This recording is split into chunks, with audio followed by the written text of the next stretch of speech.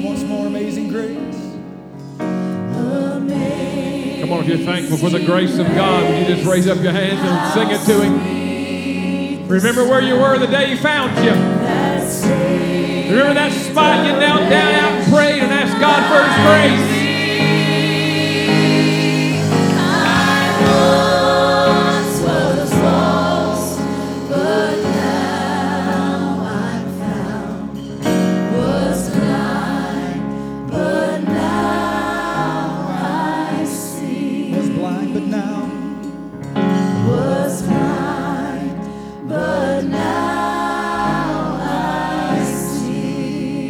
Thank the Lord for His grace today. Would you do that?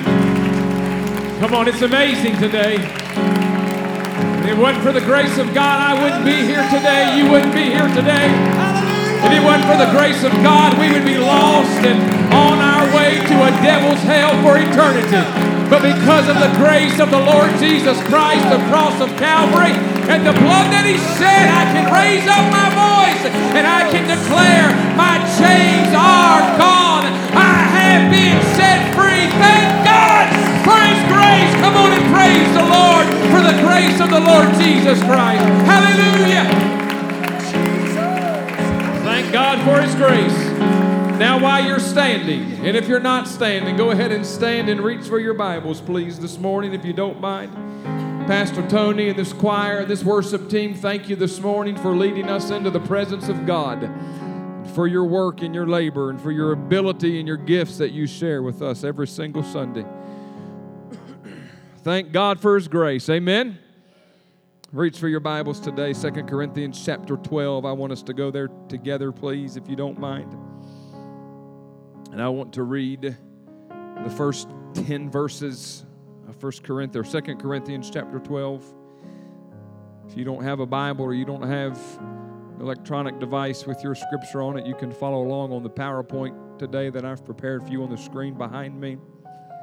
And I want to read to you from these verses that are very familiar, well-worn passage of Scripture that will be very familiar to many of you. And here's what Paul writes, and I'm reading from the New King James Version of the Bible. You may have a different version, so it may read a little differently. This is Paul talking here, and we believe that Paul is talking about himself and referencing himself in this passage of Scripture. It is doubtless, he said, or necessary, though not profitable for me to boast. I will come to visions and revelations of the Lord. Verse number 2, I know a man in Christ who 14 years ago, and we believe that Paul is talking about himself, whether in the body I do not know, or whether out of the body I do not know, God knows, such a one was caught up to the third heaven. Verse 3, and I know such a man, verse 3, and I know such a man, whether in the body or out of the body, I do not know, God knows. Verse 4, how he was caught up into paradise, and he heard inexpressible words, which is not lawful for a man to utter. Verse 5, of such a one I will boast, yet of myself I will not boast, except in my infirmities. Verse number 6, for though I might desire to boast, I will not be a fool. For I will speak the truth, but I refrain, lest anyone should think of me above what he sees me to be or hears from me. Verse number 7, and lest I should be exalted above measure. By the abundance of the revelations, a thorn in the flesh was given to me, a messenger of Satan to buffet me or beat me down, lest I be exalted above measure. Concerning this thing, verse 8, I pleaded with the Lord 3 times that it might depart from me. And He said to me, my grace, everybody say grace, my grace is sufficient for you. My strength is made perfect in weakness. Therefore, most gladly, Paul said, I will rather boast in my infirmities, that the power of Christ may rest upon me. And I'll conclude with verse 10. Therefore, I take pleasure in infirmities, in reproaches, in needs, in persecutions, in distresses, for Christ's sake. For when I am weak, then I am strong. And Paul said that there was a thorn in the flesh. a messenger of Satan that was sent to buffet him or to beat him down. And I want to take a few moments this morning, and I want to preach on this thought, the ministry of thorns. The ministry of thorns. Right before we're seated, could we pray one more time? Father, thank you today for the word.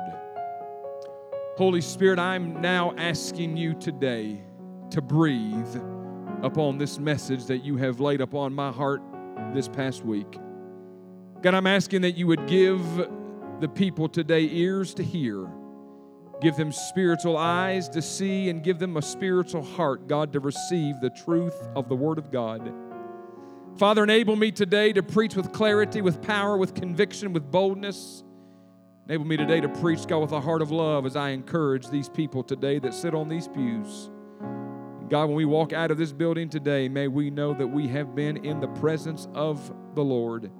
And may we be different today when we leave than we were when we walked in this place today. I love you. I thank you. I praise you for it, for what you're going to do in these altars in the next few moments. In Jesus' name, the church together said amen. God bless you this morning. You can be seated today. Thank you for standing. The Apostle Paul is quite possibly the most prolific writer of all of Scripture. Paul had a number of gifts and a number of abilities that he shared with people. Paul was a masterful church planter.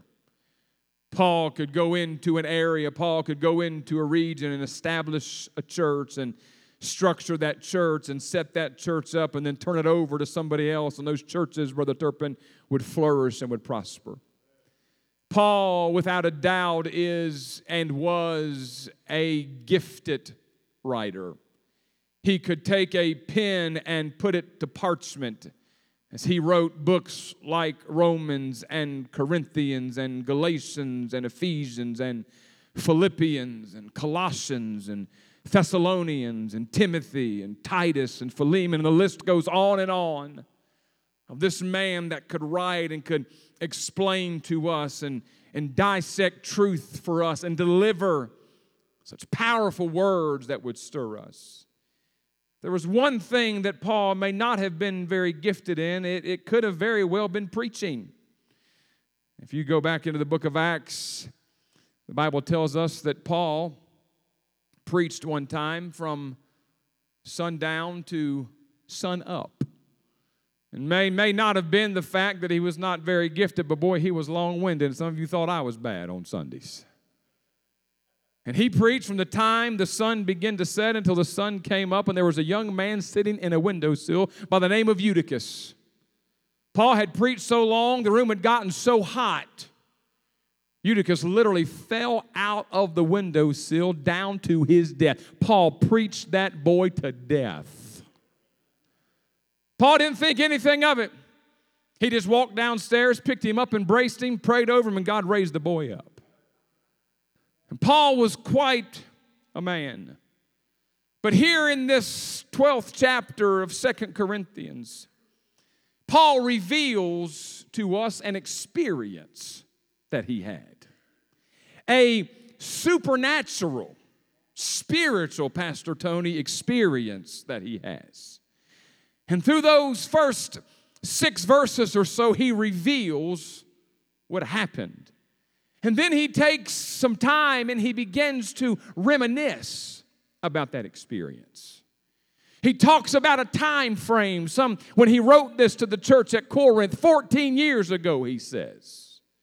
He was caught up into a place. It was so powerful and so life-changing. He wasn't sure if he was in his body or out of his body. It was such a powerful spiritual moment that he had. He talked about a third heaven that he was caught up in. He literally called the place paradise. And he said that when he got there, there were things that were uttered and things that were spoken about. He said they were inexpressible. I can't even find the words, he said, to even begin to explain to you what I heard and what I saw. And then Paul is reminded of something that came as a result of that experience. Because if one would have such an encounter like that and see the things that he saw and hear the things that he heard, it would be easy for pride and arrogance to rise up on the inside. So he said, just so in case that he would become boastful or prideful, he said, there was this thorn in the flesh that was given to me, lest I should be exalted above measure. And from verses 7 through verse number 10, he talks about this thorn in the flesh. Now, when I think about thorns, I associate thorns with roses. Kind of like the one that I'm holding here in my hand. If this lives through this message, some nice lady, you can take this home and put it in a vase, and it'll probably last you till tomorrow. Maybe I need to give it to a man to give to your wife, because maybe you need some brownie points. Pastor Tony, you could probably use some, couldn't you? And when I think of thorns, I associate thorns with roses. If you've ever received a long-stemmed red rose, somewhere on this stem, down here at the bottom, there are some thorns that are on this rose. Or maybe you have some rose bushes that are in your yard. I remember as a kid, one of the churches that my dad pastored, we had a couple of rose bushes in the yard. And every year those things would begin to bloom, and they had thorns all over them. And I always wondered why that every time he cut the grass, when he came back in, my mother seemed a little perturbed. And I figured it out because he used to cut the rose bushes down for some odd reason. But I recall those rose bushes, there was two that sat right in our front yard. There were beautiful blooms on the top, but they were covered with thorns. I recall one time at the very first church that I pastored, I stood over top of a very small white coffin of a 9-month-old little girl who had been shaken to death by the babysitter. I got a call from a lady in our church. It was her very best friend whose little girl had been killed. And while I was sitting in the hospital with Kelly as she had just given birth to JC, I'm sitting in the corner of that hospital room. Kelly's laying in the bed. We have JC in there, and I'm celebrating, and I'm just in awe of the birth of this beautiful little baby girl.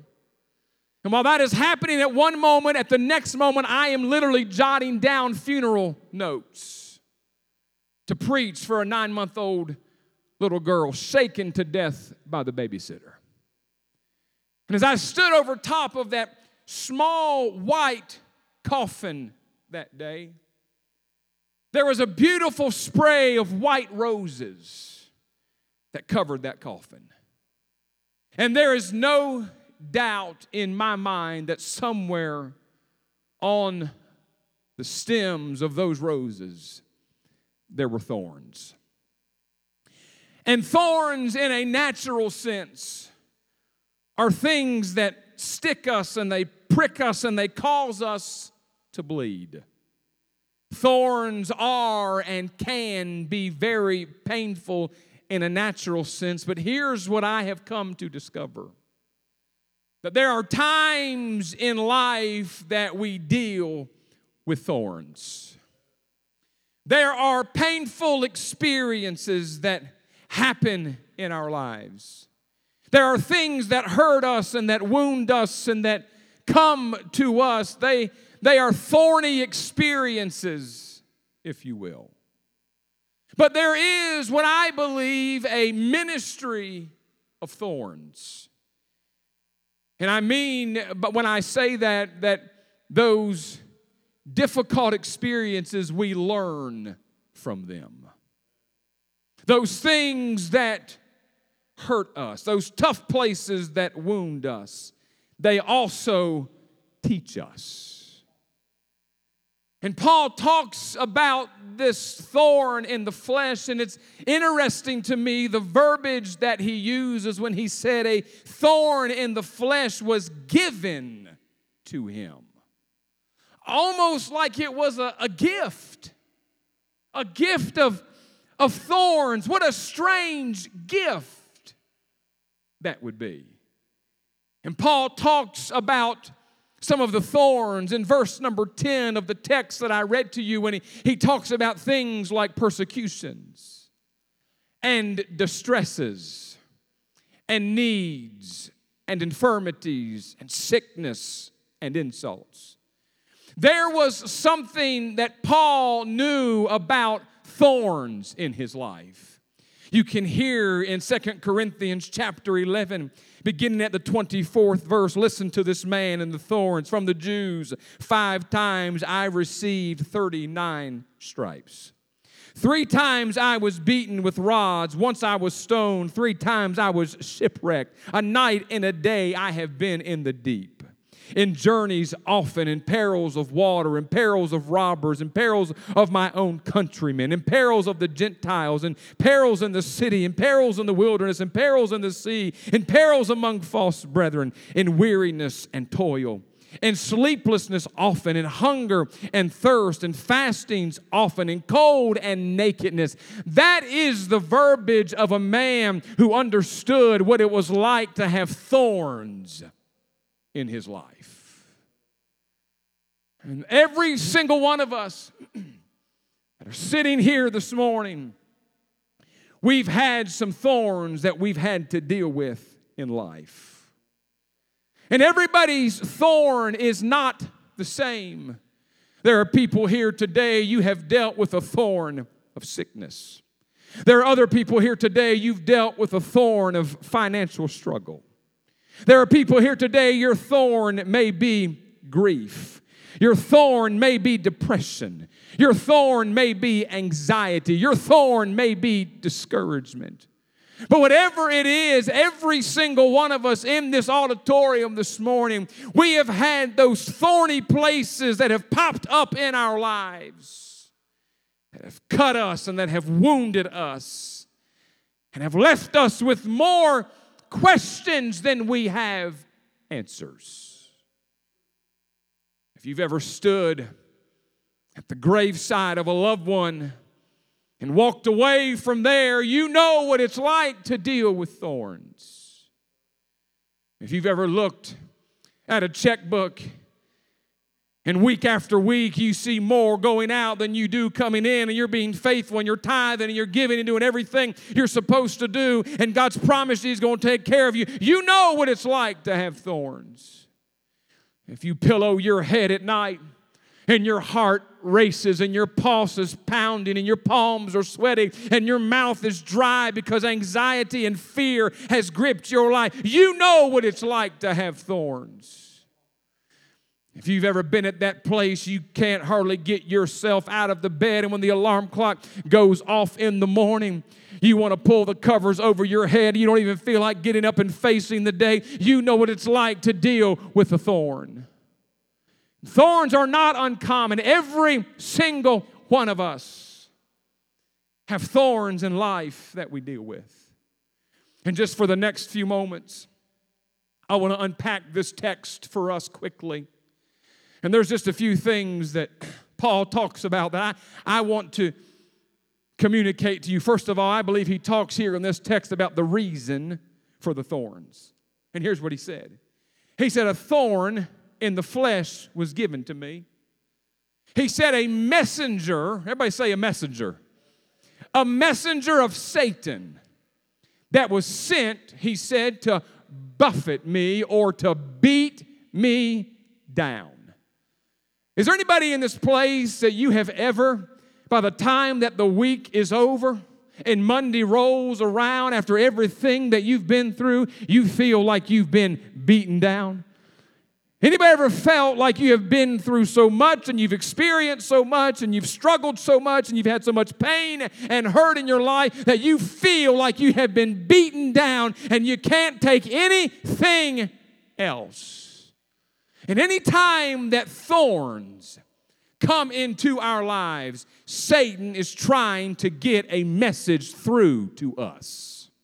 He's trying to get a message through to you that says God doesn't love you or you wouldn't be going through this. God, I feel the Holy Ghost today.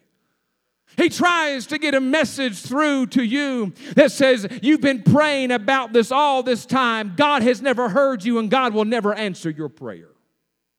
He tries to get a message through to you and try to get a message through to Paul that says, look what your past sin has caused in your life. But that message never got through to Paul. Because Paul, through his writings, we understand he had learned how to discipline the mind.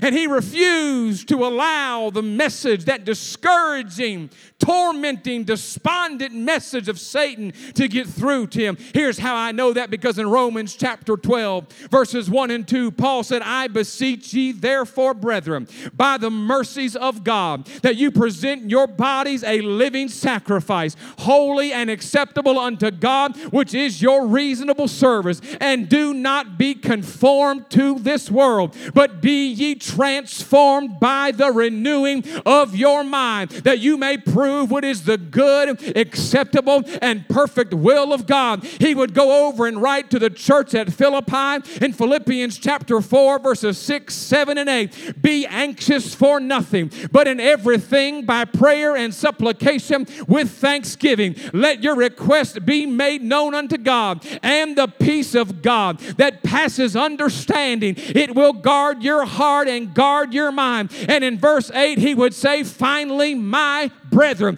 whatsoever things are true, whatsoever things are honest, whatsoever things are just, whatsoever things are pure, whatsoever things are lovely, whatsoever things are of a good report, if there be any virtue and there be any praise, think on these things. The only way that you will ever be able to keep the enemy's message from getting through to you is to discipline your mind and not fill it with a sermon and not fill it with a song, but fill it with the living word of God. I'm telling you, don't let the message of the enemy get through to you about the thorns. Meditate and think upon the good things of the Lord. David said, let the words of my mouth and the meditations of my heart be acceptable in thy sight, O Lord, my strength and my redeemer. If you'll get the word in you, the message from the devil will never get through to you, because I've got way too much invested. I've come way too far.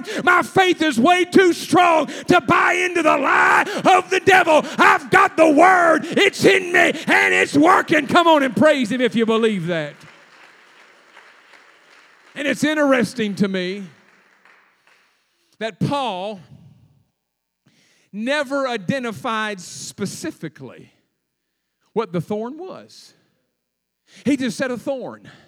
Now, there are some commentators and theologians that say that Paul had some kind of physical ailment that he was talking about. Some say that Paul was dealing with blindness, and that was the thorn. I heard one man say, and this is my favorite, he said he believes the thorn Paul was talking about was his mother-in-law.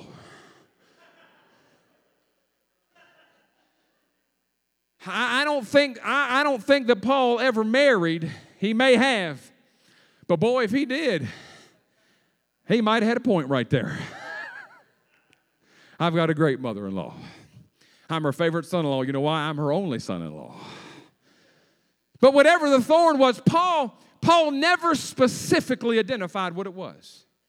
It was obscure. You know why? I believe he did that so every single one of us could identify with him exactly what he was going through. You know, it is one thing to have to walk through a difficult place and a struggle and deal with pain in your life. And it's hard if you try to think that nobody understands what I'm dealing with. And nobody understands what I'm going through. But if you've got somebody that can come alongside of you and can say, I've been there, I've done that, I've even got the t-shirt, and I know what you're experiencing, and I know what you're going through, and I can identify with you, it gives us a certain amount of strength that we otherwise would not have. And not only does he leave it obscure, And he doesn't identify what it is so that we can identify with him. But Jesus Christ can identify with every single thorn that you have ever dealt with in your life. Because they twisted one day a crown of thorns, placed it on the top of his brow, took this wooden stick and beat those thorns deep into his brow. And as the blood dripped down and the pain coursed through his body, listen, it let us know that we have somebody. If nobody else understands where you are, and if nobody else can understand or comprehend what you're going through, Jesus Christ himself certainly does. That's why the writer of Hebrews would write in Hebrews 4:15 and 16, for we have not a high priest who cannot be touched with the feeling of our infirmities, who was in all points tempted as we were, yet without sin. Let us therefore come boldly under the throne of grace, that we may obtain mercy and find grace to help in our time of need. Jesus understands, and he identifies with every thorn in your life. And there is something about the thorns that make us appreciate the rose. There is nothing, I don't think, more beautiful than a freshly cut dozen red roses that are in full bloom. I don't think there's anything nearly as beautiful, even as a single rose, all by itself. And if you read that love book in the Bible called Solomon, there's a description there that theologians and commentators believe that Solomon is referring to Jesus himself when he calls him the Rose of Sharon. And listen, you cannot really appreciate the beauty of Jesus, and you cannot really appreciate the rose that Christ is until you have some thorns that you have to deal with in your life. But here's what I believe: if we'll take our thorn of grief to the throne of grace, when it passes Calvary, your misery will become your ministry. Just because you've got some thorns in your life right now, it does not mean that life is over. That simply means if you'll keep climbing and you'll keep moving and you'll keep pressing at the top of this thing, there is a beautiful rose called the Lord Jesus Christ, who understands right where you are. Number two, gives us the reason for the thorns, but then he talks about the request for the removal of the thorn. Not once, not twice, 3 separate times Paul says, Lord, please take this away from me. And 3 times God says, no. Sorry, Paul, I can't do it. Lord, please, I'm asking you nicely, take this thorn away. Paul, I can't do it, son, I'm sorry. God, I'm just going to ask you one more time. Please take this thorn from me. Paul, I've told you twice. I'm going to tell you one more time, but this time I'll give you a little bit more. No. And here's why, Paul, because my grace is all you need. My grace, my unmerited favor,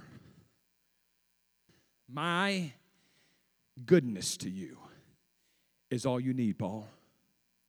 God said no. God said, I'm not going to take the thorn away. So Paul said, you know what, I'll just change my attitude about it. Paul refused to see that thorn as an enemy. And B, it was sent by the enemy. He told us that. But he refused to see that thorn as an enemy. He saw it rather as something that could help him develop in his life. And I want you to understand with me today that it is not always God's will to remove the thorn from your life. There are times that God will look down from heaven and he will see the weight and the load that we're carrying. He'll see the thorns that we're dealing with in our lives. And he'll say to himself, I believe, I could go down there. And I could eradicate and fix every problem they have. But I believe he says to himself, but you know what? They really seem to be developing well underneath this. And if I remove it too soon, I'm going to stagnate. And I'm going to stunt. And I'm going to hinder their growth that's happening in their lives. And see, if God always took away every difficult thing in our life, and if God always removed every thorn in our life, we would never become what he wants us to become. It's like that little boy that was watching this butterfly emerge from a cocoon. And he saw the butterfly struggling. And he saw the butterfly working so hard to get out of that cocoon, and he felt sorry for the butterfly. And he thought, I'll help the butterfly get out. And he takes a pair of scissors and he cuts the cocoon so that the butterfly can finally emerge. And as he cuts the cocoon and the butterfly comes out, it just kind of flops down on the table and its wings are shriveled. And it looks deformed. And it doesn't look right. And what the little boy didn't know was that the butterfly's wings receive strength in the midst of the struggle. God, I'm preaching pretty good today. And that's why God would say to Paul that my strength is made perfect in your weakness. And what you don't realize is that your spiritual stamina and your spiritual strength and your maturity and your development, it doesn't come on top of the mountain. It doesn't come when the days are easy. It doesn't come when there's no pressure and there's no pain. It comes in the midst of the struggle. And the longer you struggle and the harder you struggle, the stronger that you get. Listen, God can do one of two things when you find yourself in that place. He can lift the load or he can strengthen your back. And there's times that I have found in my life that more often times than not, he will strengthen my back instead of lifting the load. Because God is more concerned with developing your character than he is in solving your problems. Can I get some help in here today a little bit? Somebody say amen on me or do something.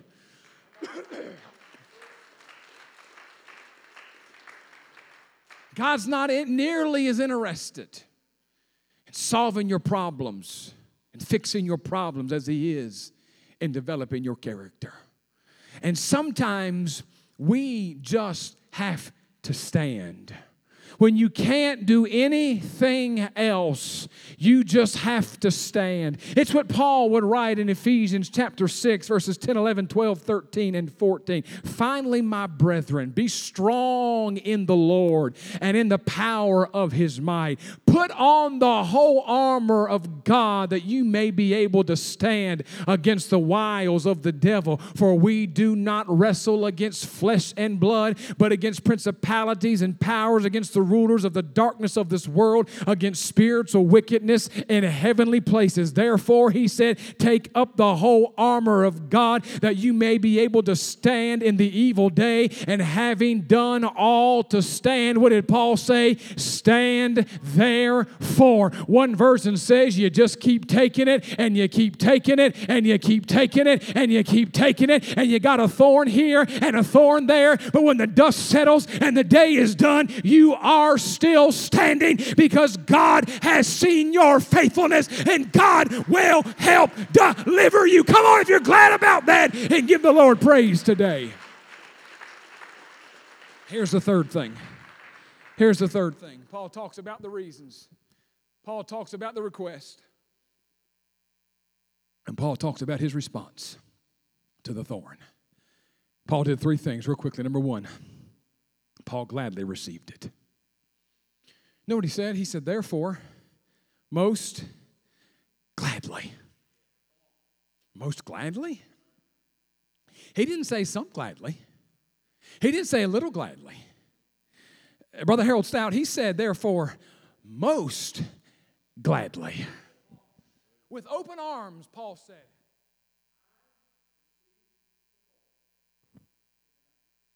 What kind of nut was he? You know what we do, don't you? We see a thorn and we take off this way. I don't want the thorn. I don't want the struggle. I don't care if it makes me stronger. I don't care what the end result's going to be, because most of us have this mindset in this Western culture that we live in, the easier the better. And what did Paul say? Paul said, therefore, most gladly. Most gladly. See, we're so busy trying to get out of what's hard.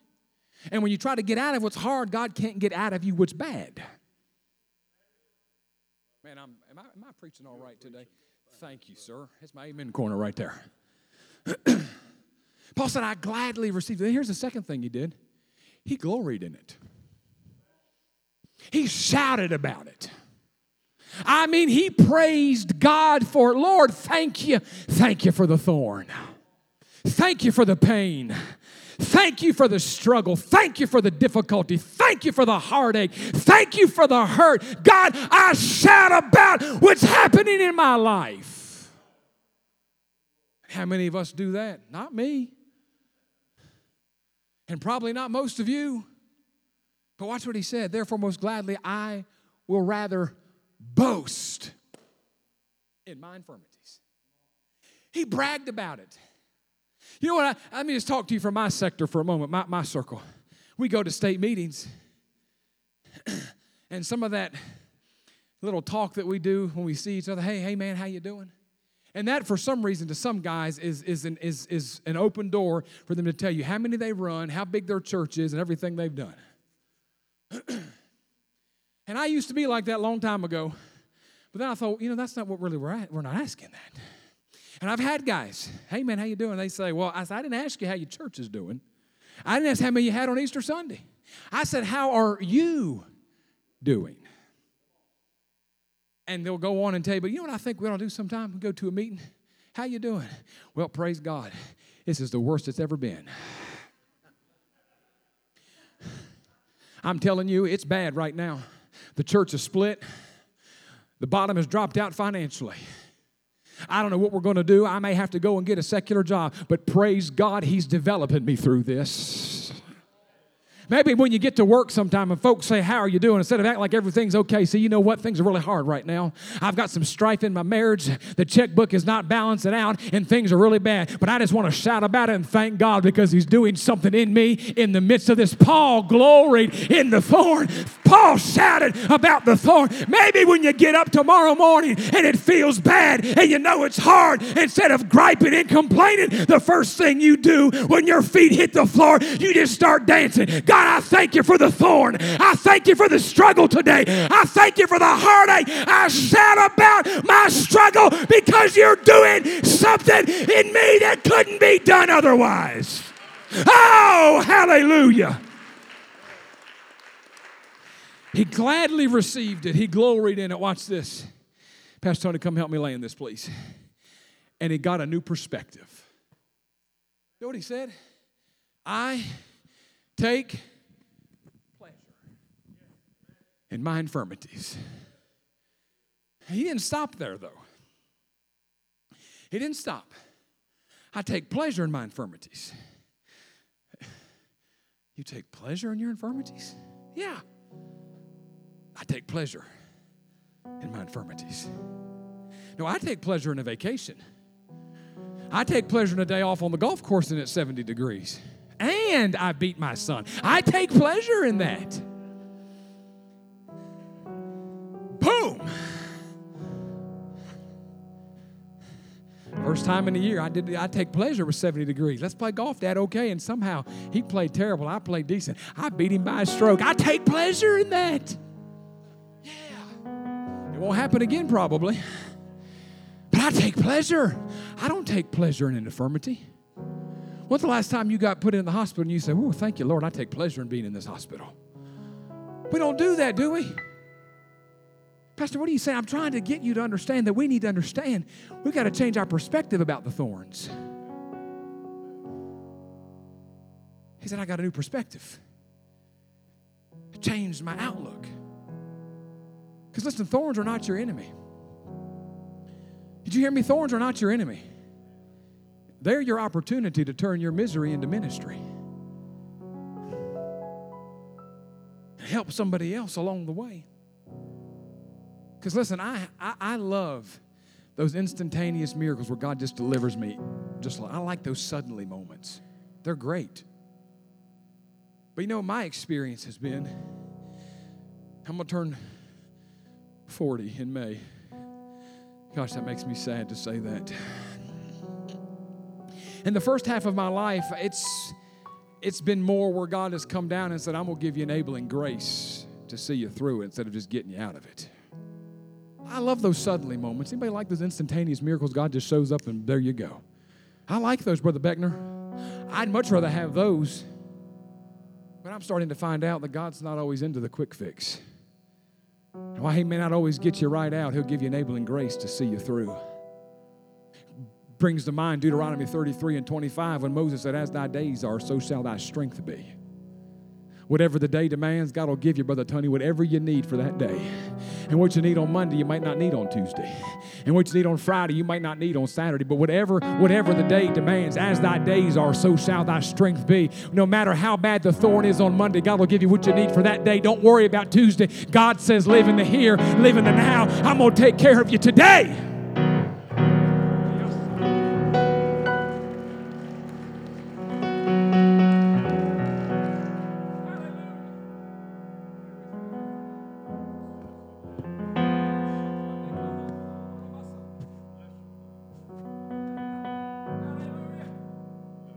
And I hear the Holy Ghost. He's strengthening somebody. He's strengthening somebody. Listen, I know it's been hard. I know it's been difficult. I know it's been rough. Don't worry about tomorrow. Don't worry about next month. Don't worry about next week. Don't worry about the next minute. God said, as thy days are, so shall thy strength be. Because here's the truth. You can't always get out. You can't always get out of the tough spots. You can't always get out of the fiery furnace. But Andrew, you can invite God in while you're there. You can invite Him in. When thou passest through the waters. Can I come back here and preach a little bit? When thou passest through the waters, I will be with you. When thou passest through the waters, I'll be with you. And through the rivers, they'll not overflow you.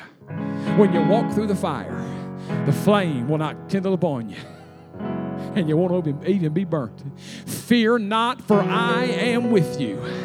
Be not dismayed, for I am your God. I will strengthen you. I will help you. I will uphold you with the right hand of my righteousness. You can't always get out, but you can always say, God, you come on in. And while you're in here, I believe you're going to sustain me. You're going to take care of me. You're going to provide for me. Just like those 3 Hebrew boys in a fiery furnace. They couldn't get out, but God got in. And when God gets in, all bets are off. Anything can happen. When God shows up, He'll give you the grace. He'll give you the mercy. He'll give you the strength you need to take one more step, one more day.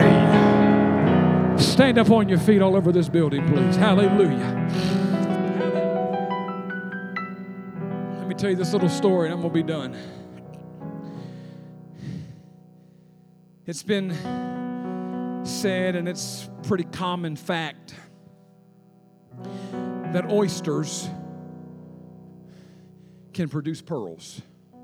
Have you ever heard that before? You know how they produce pearls? Here's what happens.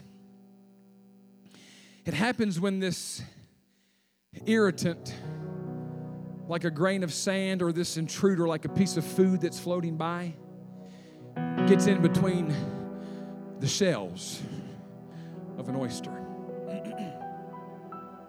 And as soon as that happens, in order for the oyster to protect itself from the irritant or the intruder, it produces this thing called nacre, N-A-C-R-E. And as soon as that irritant or that intruder gets in between the shell of the oyster, it quickly begins to produce layer after layer after layer on the unwanted visitor of this thing called nacre, which is also called the mother of pearl. That's where we get that saying from. And as that irritant makes its way in, that intruder makes its way in, that oyster, I mean, it responds that quickly because it knows that if it doesn't, it can be detrimental. And it produces nacre, the mother of pearl, and it covers the irritant with layer after layer of that until that iridescent, shiny, beautiful gem called a pearl is formed. See, the pearl doesn't come unless there's an irritant in the oyster. The gem doesn't come unless there's an intruder, an unwanted visitor that shows up to make the oyster's life difficult.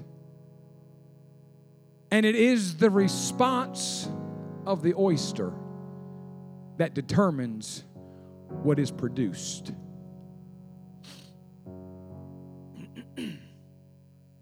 It's the response of the oyster. And I want you to understand with me today that there are going to be irritants that come into your life. There are going to be intruders, inconveniences, and thorns that come into your life. And just like that oyster, how you respond to that determines what you produce. You can produce a pearl, or you can produce bitterness, hurt, and pain, and anger, and frustration, and jealousy, and hate. But your response determines what you produce.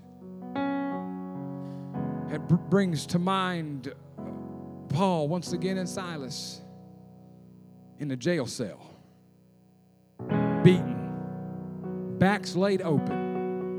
Theologians tell us in the lowest part of the dungeon, they said quite possibly as they're chained there, human feces is floating by them. Talk about an irritant. Talk about an intruder. Talk about an inconvenience. That was one. And there, Paul and Silas, the Bible says at midnight.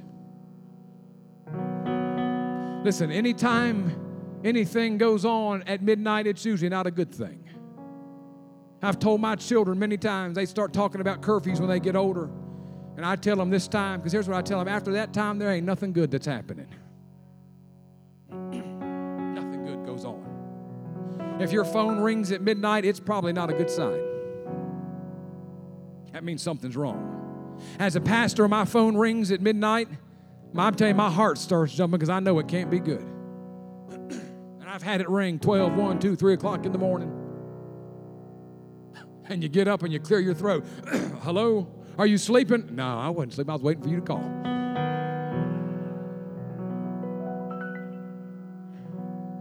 Yeah, I'm sleeping. Well, you know what we do? You try to act like you're not because you don't want to hurt the person's feelings and think that they're inconveniencing you. It goes with the territory. But I've had it, Pastor, you sleep? I was sitting up till 2:30 hoping you'd call me with some tragic news. And I've had it happen. And had to get up and get dressed and go to the hospital because somebody's getting ready to take their last breath. Nothing good happens at midnight. Pastor, we can call you. You can absolutely call me any time of the day or night you want to. But it better be an emergency if it's after 12 o'clock.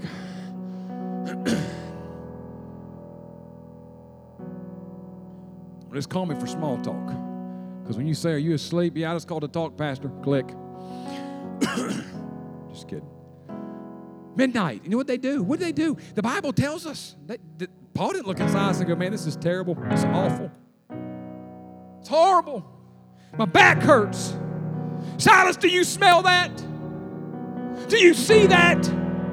I can't believe. That's not what they did, but at midnight, the Bible said they sang praise. They shouted about it. They gloried about the thorn. And something happened, Brother Tony, when they started shouting and singing and praising about the thorn. All of a sudden, the foundation of the prison started to shake. Everybody's shackles were loosed. The jail cell doors swang open wide, and God came in on the scene. What I'm trying to tell you is that however you respond is what you'll produce. And there are times that a thorn, it'll produce a praise in you. Jesus in that garden, I'm closing, I promise. Sweat, as capillaries were bursting in his head, and sweat became as great drops of blood. Thorn. It didn't produce, woe is me, oh God, what am I going to do? No. God, let this cup pass from me, but nevertheless, if you can't take it away from me, not what I want, but what you want. Produced in our Savior a level of prayer he had never been to, I don't think, before. Never in Scripture does it say any other time that he prayed until his sweat became as drops of blood. But there's something about a thorn that will take your prayer life up to a whole new level. And you'll start praying like you've never prayed before. You'll start calling out to God in hours of the night you've never called out to God before. You'll start saying things to God you never said before. Why? It's that irritant, it's that intruder, it's that inconvenience in your life, and it's producing something wonderful in you. And for Paul, it produced a perspective that he never had before. Changed the way he looked at stuff. I take pleasure in my infirmities. And if you'll let it, whatever thorn that you're dealing with today in your life, whatever's going on in your life today, if you'll take your thorn of grief to the throne of grace, God will take your misery and turn it into a ministry. Bow your heads with me. Father, in the name of Jesus, as we come to this moment in time,